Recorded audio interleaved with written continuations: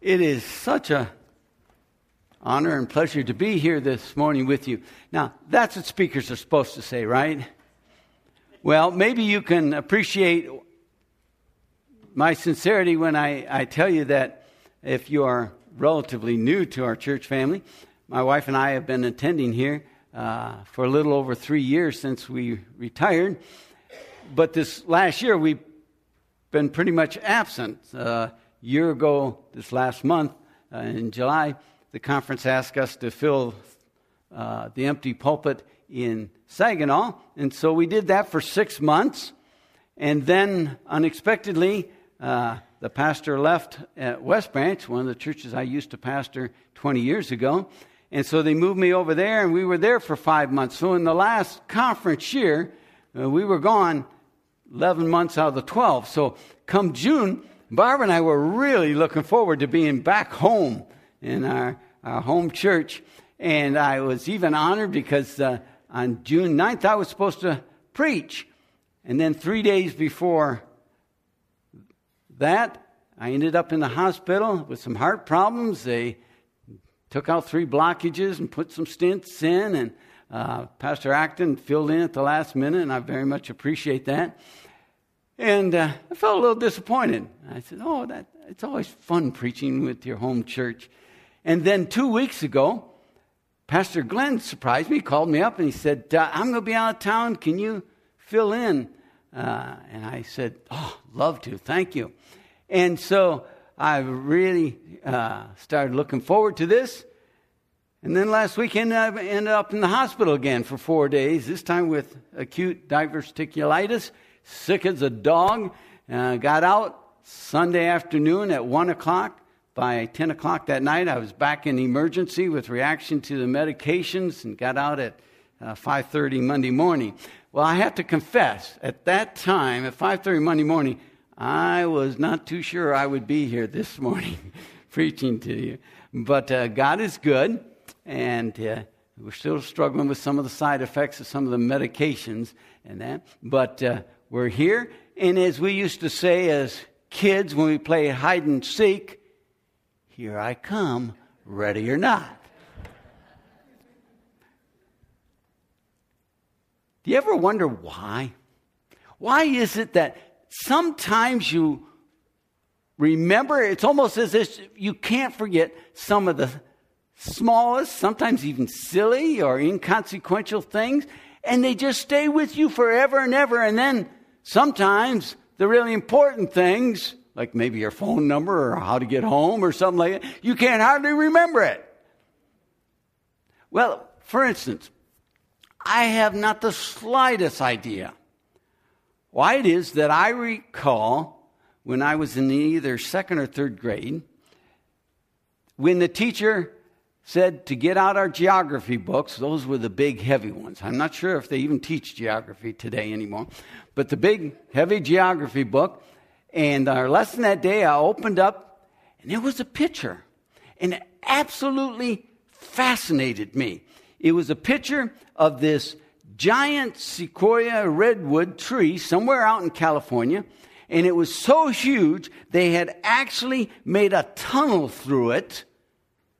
And cars were driving through it. Yeah, I'm old enough. The cars were in the early 50s. And I was just fascinated by that. Never forgot it. Then lo and behold, in the late 1990s, in fact, I think it was 1999, I was reading my copy of the USA Today newspaper in one of the back sections, and I turned the page, and there it was. That same picture. That same tree. And then right next to it, they had a second picture of that same tree. Toppled totally. And it didn't snap off where they had made the tunnel to. It was roots and all. And the picture showed the limbs and leaves at the top were still nice and green and alive. And of course, you had to wonder what happened. And so I, with real interest, read the article. And in the article, it said that they discovered that when they made the tunnel through the tree, that it didn't immediately kill it, but it irreparably damaged the root system. So much so that here, 50 years later, it wasn't in a great gale, it wasn't a tornado, but as the article said, really almost a gentle breeze, that huge old tree toppled, roots and all. Now, why do I share that with you? For this reason. Because humans are the same as trees in the sense that in the storms of life, what's going to keep you upright depends on your root system. How healthy are your roots, your spiritual roots? Furthermore, I'd like to remind all of us that the teachings and truths of both the Old and New Testaments are what make up our spiritual root system. I was so delighted when Pastor Glenn was first appointed here and he began his series of messages. I think he called it the Adult Vacation Bible School. Did you notice there were biblical accounts from the Old Testament? Not just stories for entertainment's sake, but stories that told a tremendously important truth. And I would like this morning to just kind of build upon that and share with you a spiritual truth. I call it almost a virtual taproot. In this case, it comes from the little book of Ezra, chapters 1 and chapter 2. Now, I'm not going to read the whole chapters. It's not going to be on the screen. If you have your Bibles, I encourage you to turn it. If you want to use one of the Bibles in the pews, it's page number 461. Or if you have the techie stuff, you can get it there. But just kind of leave it on your lap this morning. Now, in order to really have this spiritual truth grab you, so to speak, in the way that I believe God intends this morning, you need to understand some background. Background can really make a difference. It's a little bit like in the first service, I told them that in my second church when I was pastoring in Adrian, Michigan, we had a couple move from Ohio, and a nice family, and husband and wife and 2 children, teenagers, and they became part of our youth group. And Joanne eventually ended up playing our organ. But it wasn't until they had been there a couple of years that I understood something that I had never, up to that point, understood. At that point, Barbara and I had 2 sons, but we had a miscarriage, lost our 3rd child. It was then that Joanne came and in private shared with us that she had had 5 miscarriages before she was ever able to carry a child full term. And so just like any other parents, obviously they love their 2 children. But you have to know that they had to have a special appreciation, a special joy to the Lord after having 5 miscarriages and wondering, will we ever be able to have children? And so just understanding that little bit of background gives a whole new feel to the reality of what you're dealing with.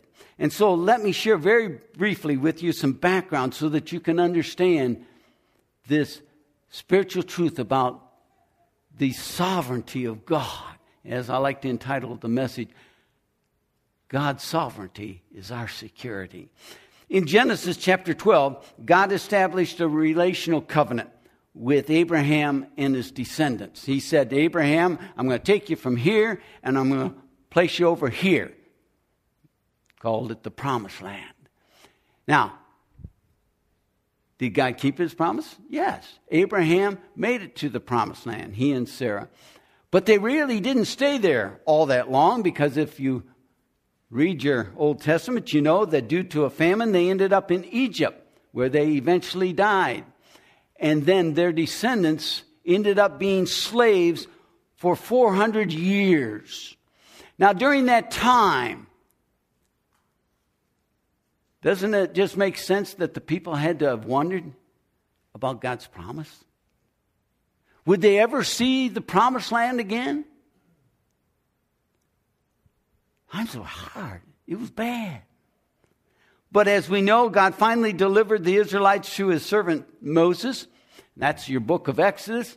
And in Exodus chapter 19, God made another covenant with Israel. And this time he just kind of built on the one he made with Abraham.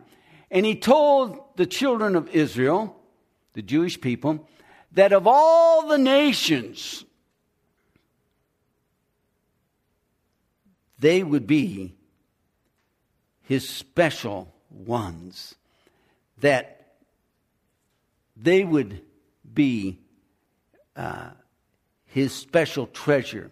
Now, there was a condition if they would only remain obedient to him.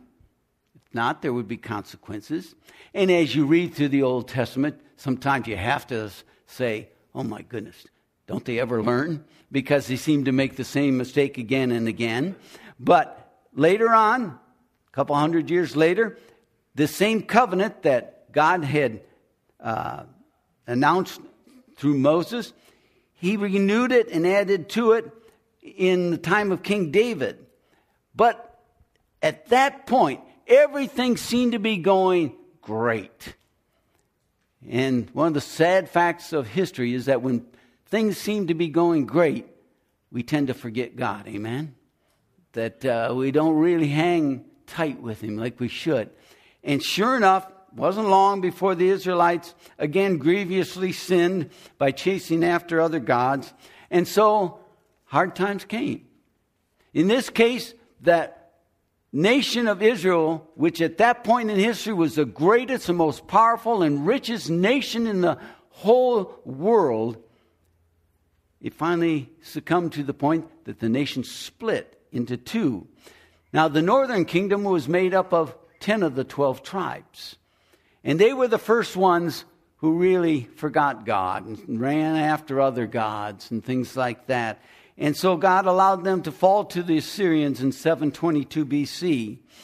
The smaller nation, the one that held true to God a little bit longer, the southern kingdom, was the kingdom of Judah, named because it was made up of two tribes. The big one, Judah, the little bitty one, Benjamin. But they only hung in there for about 135 years. So in 587 BC, the southern kingdom fell. In this case, they fell to the Babylonians under King Nebuchadnezzar. Now, it's here. I want you to stop. Let's assess the situation. Better yet, if somehow in your mind you can somehow put yourself back there and be one of them. And then look around you and assess the situation. Here were the so-called facts. Judah's leaders were all killed. The magnificent temple that was built under King Solomon, the pride of their nation, it was burned to the ground and literally was ashes and rubble. Kind of like we see pictures on TV after, say, a tornado, and you look and you see the devastation and you just almost numb. That's kind of was the picture.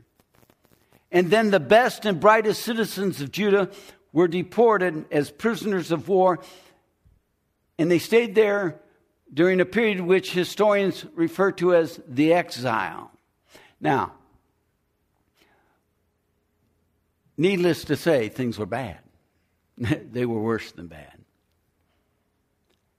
Not only to the Jews who all this was happening to, but to any observer. It appeared to one and all that the glorious rise and reign of Israel, God's holy nation, his special treasure, it appeared that it had finally come to a very ignoble end. Everything seemed to be lost. Everything laid in ruins. No doubt the people said with disdain, what else can happen to us? It's horrible. It's here that we pick up the book of Ezra, and in particular these first two chapters. So keep in mind the mindset of the people. They weren't just discouraged. They lived in absolute despair and despondency, a people seemingly with no hope.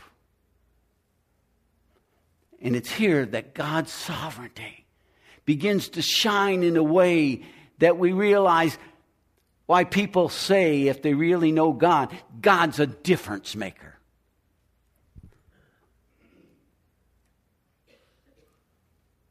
They were so discouraged, so despondent, so hopeless. In spite of the fact, I want to point this out, in spite of the fact that God had given them some signs of hope. They just weren't seeing it and they weren't listening. Earlier, years earlier, God had spoken to the prophet Jeremiah, and he had predicted the downfall of Babylon. But he said to them, when it happens, hang in there, because 70 years later, the nation of Israel or Judah will be restored. That's what he promised them.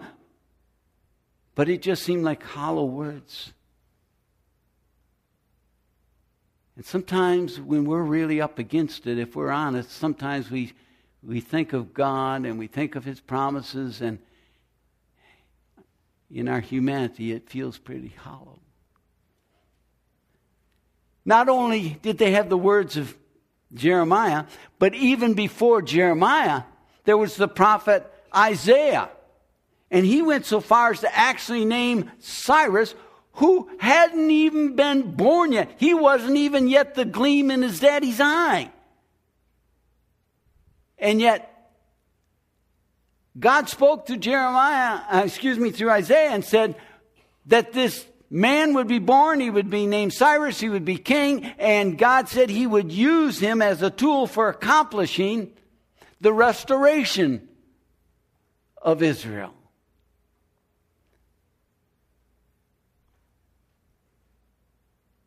But once again, from a human viewpoint, it sure didn't look like it.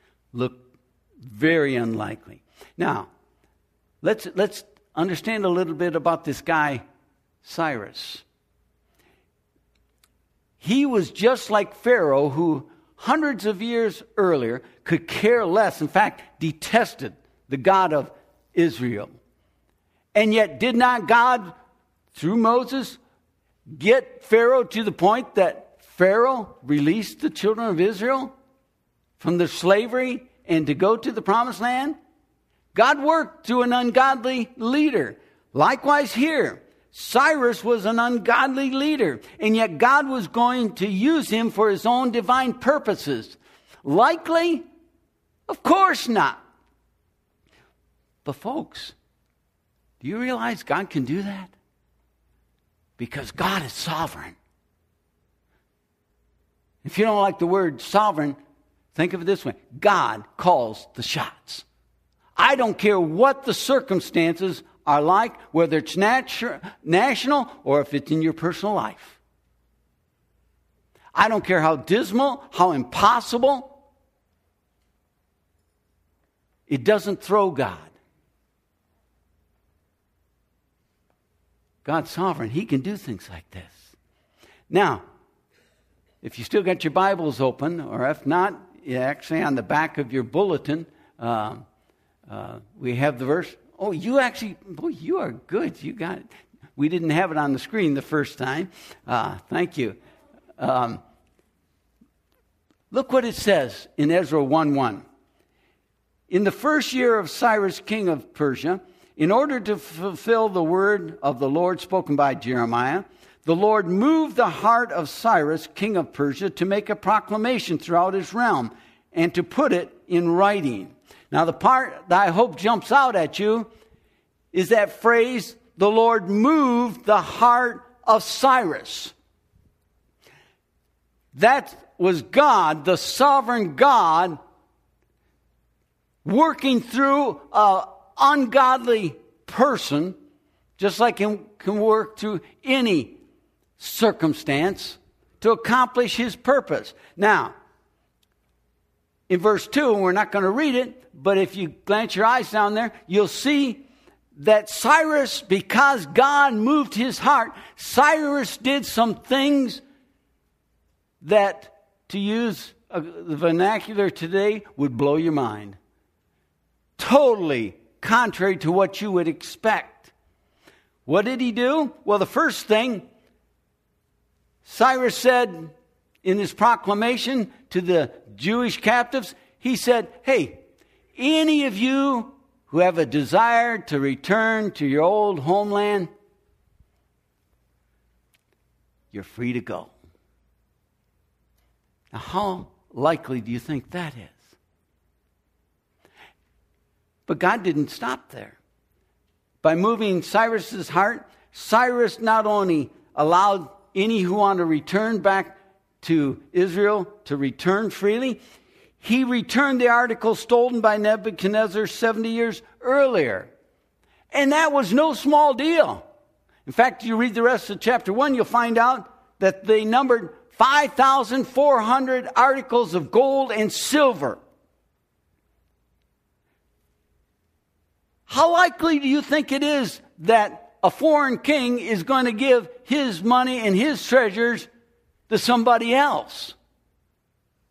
It'd be like the IRS putting out a proclamation that, hey folks, we are in such a good, loving, warm mood today. We're going to cancel all income tax for this year. In fact, we're going to send you each a bonus for $5,000. Don't believe them when they say it's in the mail.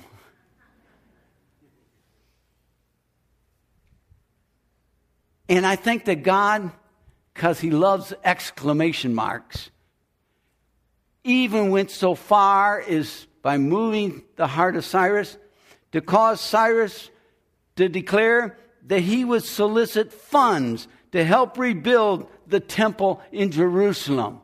That would be like Hezbollah giving $1 million to the Jewish Relief Fund.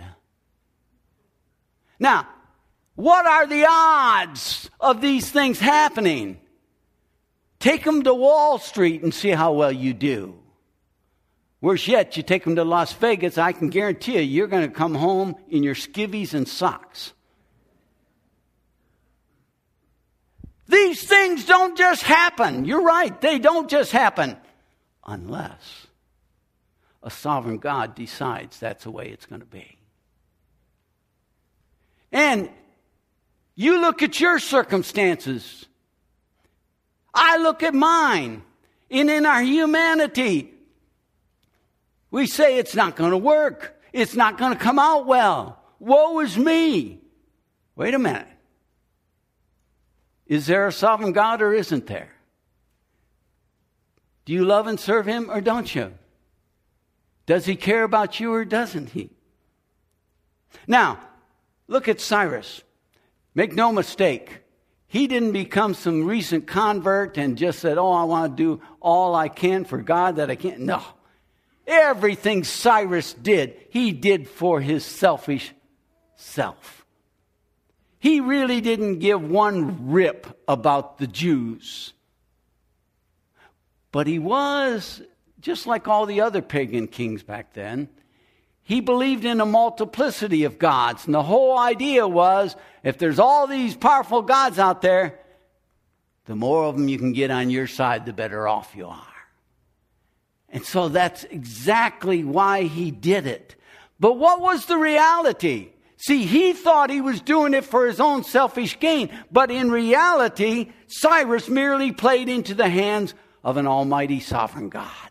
Do you see it? When Jerusalem laid in ruins, while the Jews languished in exile, you can be certain that the people had to have wondered, where is God? Does God even care? If God is truly sovereign, why doesn't he do something? Pretty current questions also, right? Now, in reality, was or wasn't God still in charge, still in control? Of course he was. You see, he simply worked everything out just like he said he would, but he did it according to his plan, his way, and his timing. One of the most powerful and helpful quotes I've ever come by in my life is a quote by Dr. David Seamands in his book, Putting Away Childish Things. I don't know. Did you get that one too? Oh boy, she is good. Look at this.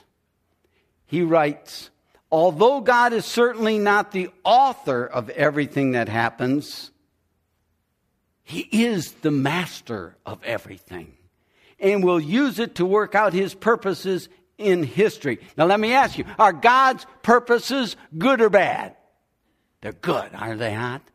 Okay, if he's going to work out his purposes, it means that everything that happens,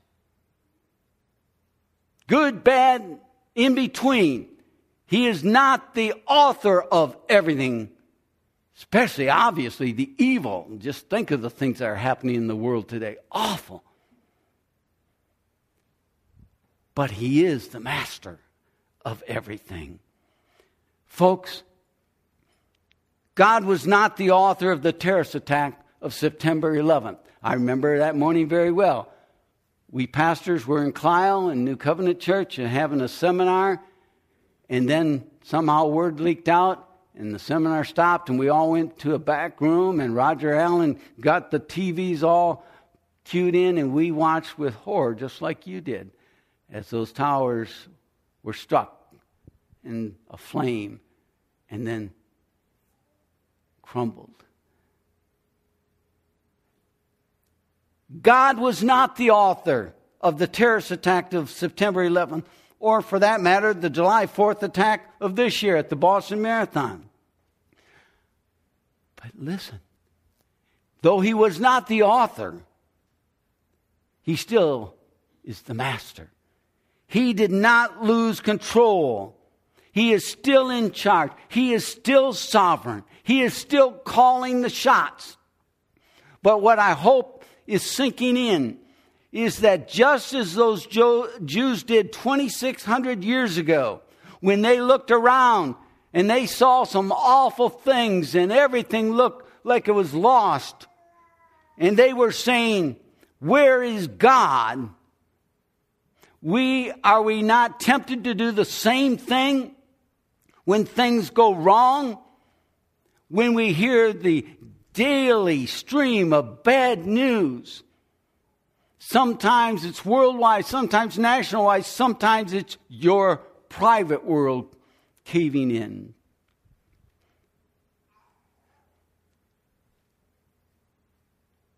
Does God make a difference or doesn't he in our life?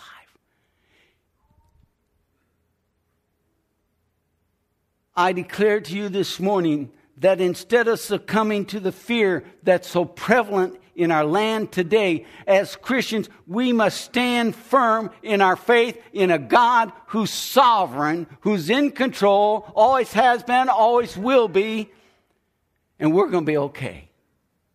Don't ask me how things will play out. I don't know. I just know the outcome. You see, we must allow God, who is the master of everything, to use in his wisdom even evil terrorist attacks, natural disasters, recessions, family or personal crisis, whatever it may be. We must allow him to work out his purposes according to his divine plan. I don't know if you've ever thought it through to this extent, but there are only two worldviews possible. The worldview is nothing other than how do you view the world, not only at large, but your own private world. Things are happening. The one worldview is divine design that says, I may not understand a lot of what's happening, why it's happening, or whatever, but God is sovereign. God is master of everything. He is working out his purposes. In the end, it's going to be okay. I'm going to be okay. The ones I love who are trusting him, they're going to be okay. Or The other worldview is by default. In other words, things are just going to happen by chance. Now, if that's what you really believe, I'm saying to you, I perfectly understand why you're almost paralyzed with fear. Because it says our world's out of control. All kinds of bad things are happening, going to happen. What's going to happen to me? What's going to happen to my family? Scary? You better be scary. But if you believe in divine design, that God's in control, it doesn't mean you have a smirky smile on your face all the time. It doesn't mean that it's easy. Be one of the Christians over in Egypt who just had their churches burned this last weekend. I think it was 20 or 50 or whatever. And a little 12-year-old Christian girl coming back from a Bible study shot to death. No, God says or Jesus said, in this world you will have trouble. It's not easy street. But what else did he say? But fear not, right? Fear not. Why? Because he's overcome the world. And the Apostle Paul tells us, if Christ is in us, we are what? In Christ. We are overcomers. Quickly, let me share, because I think it just reinforces another little quote, this time from John Ortberg. I love it. It's short. It says, on the third day, bad news lost for all time. And the third day, of course, is Easter. Bad news lost for all time. Folks, it may not feel like it at times. I'm not trying to minimize. I'm not trying to trivialize as hard of a life as some of you are having. And I know a few of you in some of the situations and what you're dealing with. But I'm here to tell you, if you are a true believer, if you know for certain that God is sovereign, you are on the winning side. You are on the winning side. There should be no despair.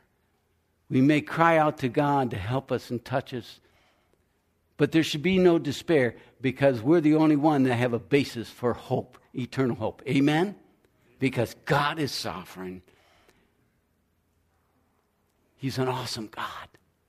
And if we keep that in mind, we'll begin to see our life situation from a whole different perspective. I'm going to ask the praise team to come and help us close by singing a praise chorus. I love it. You may or may not be familiar with it. It talks about our God is an awesome God. And if you're struggling this morning, I don't need to know what it is you're struggling with. But I do know that the Bible talks about confessing with our mouth. In other words, if we'll say or sing a truth and claim it, you'll begin to make a difference in our life. So as you join me, if you would, by standing and singing, keep in mind, our God is an awesome God. He's sovereign. He's in control. He's working out His purposes. You're going to be okay. Remember as kids, when we got a little mouthy and we'd say, my dad can beat up your dad? Well, our God, our Father, is a God of wisdom and power and love. He can handle anything in your life or my life. Will you just trust Him today? And all God's people said, Amen. Go in the joy and confidence and security of Him.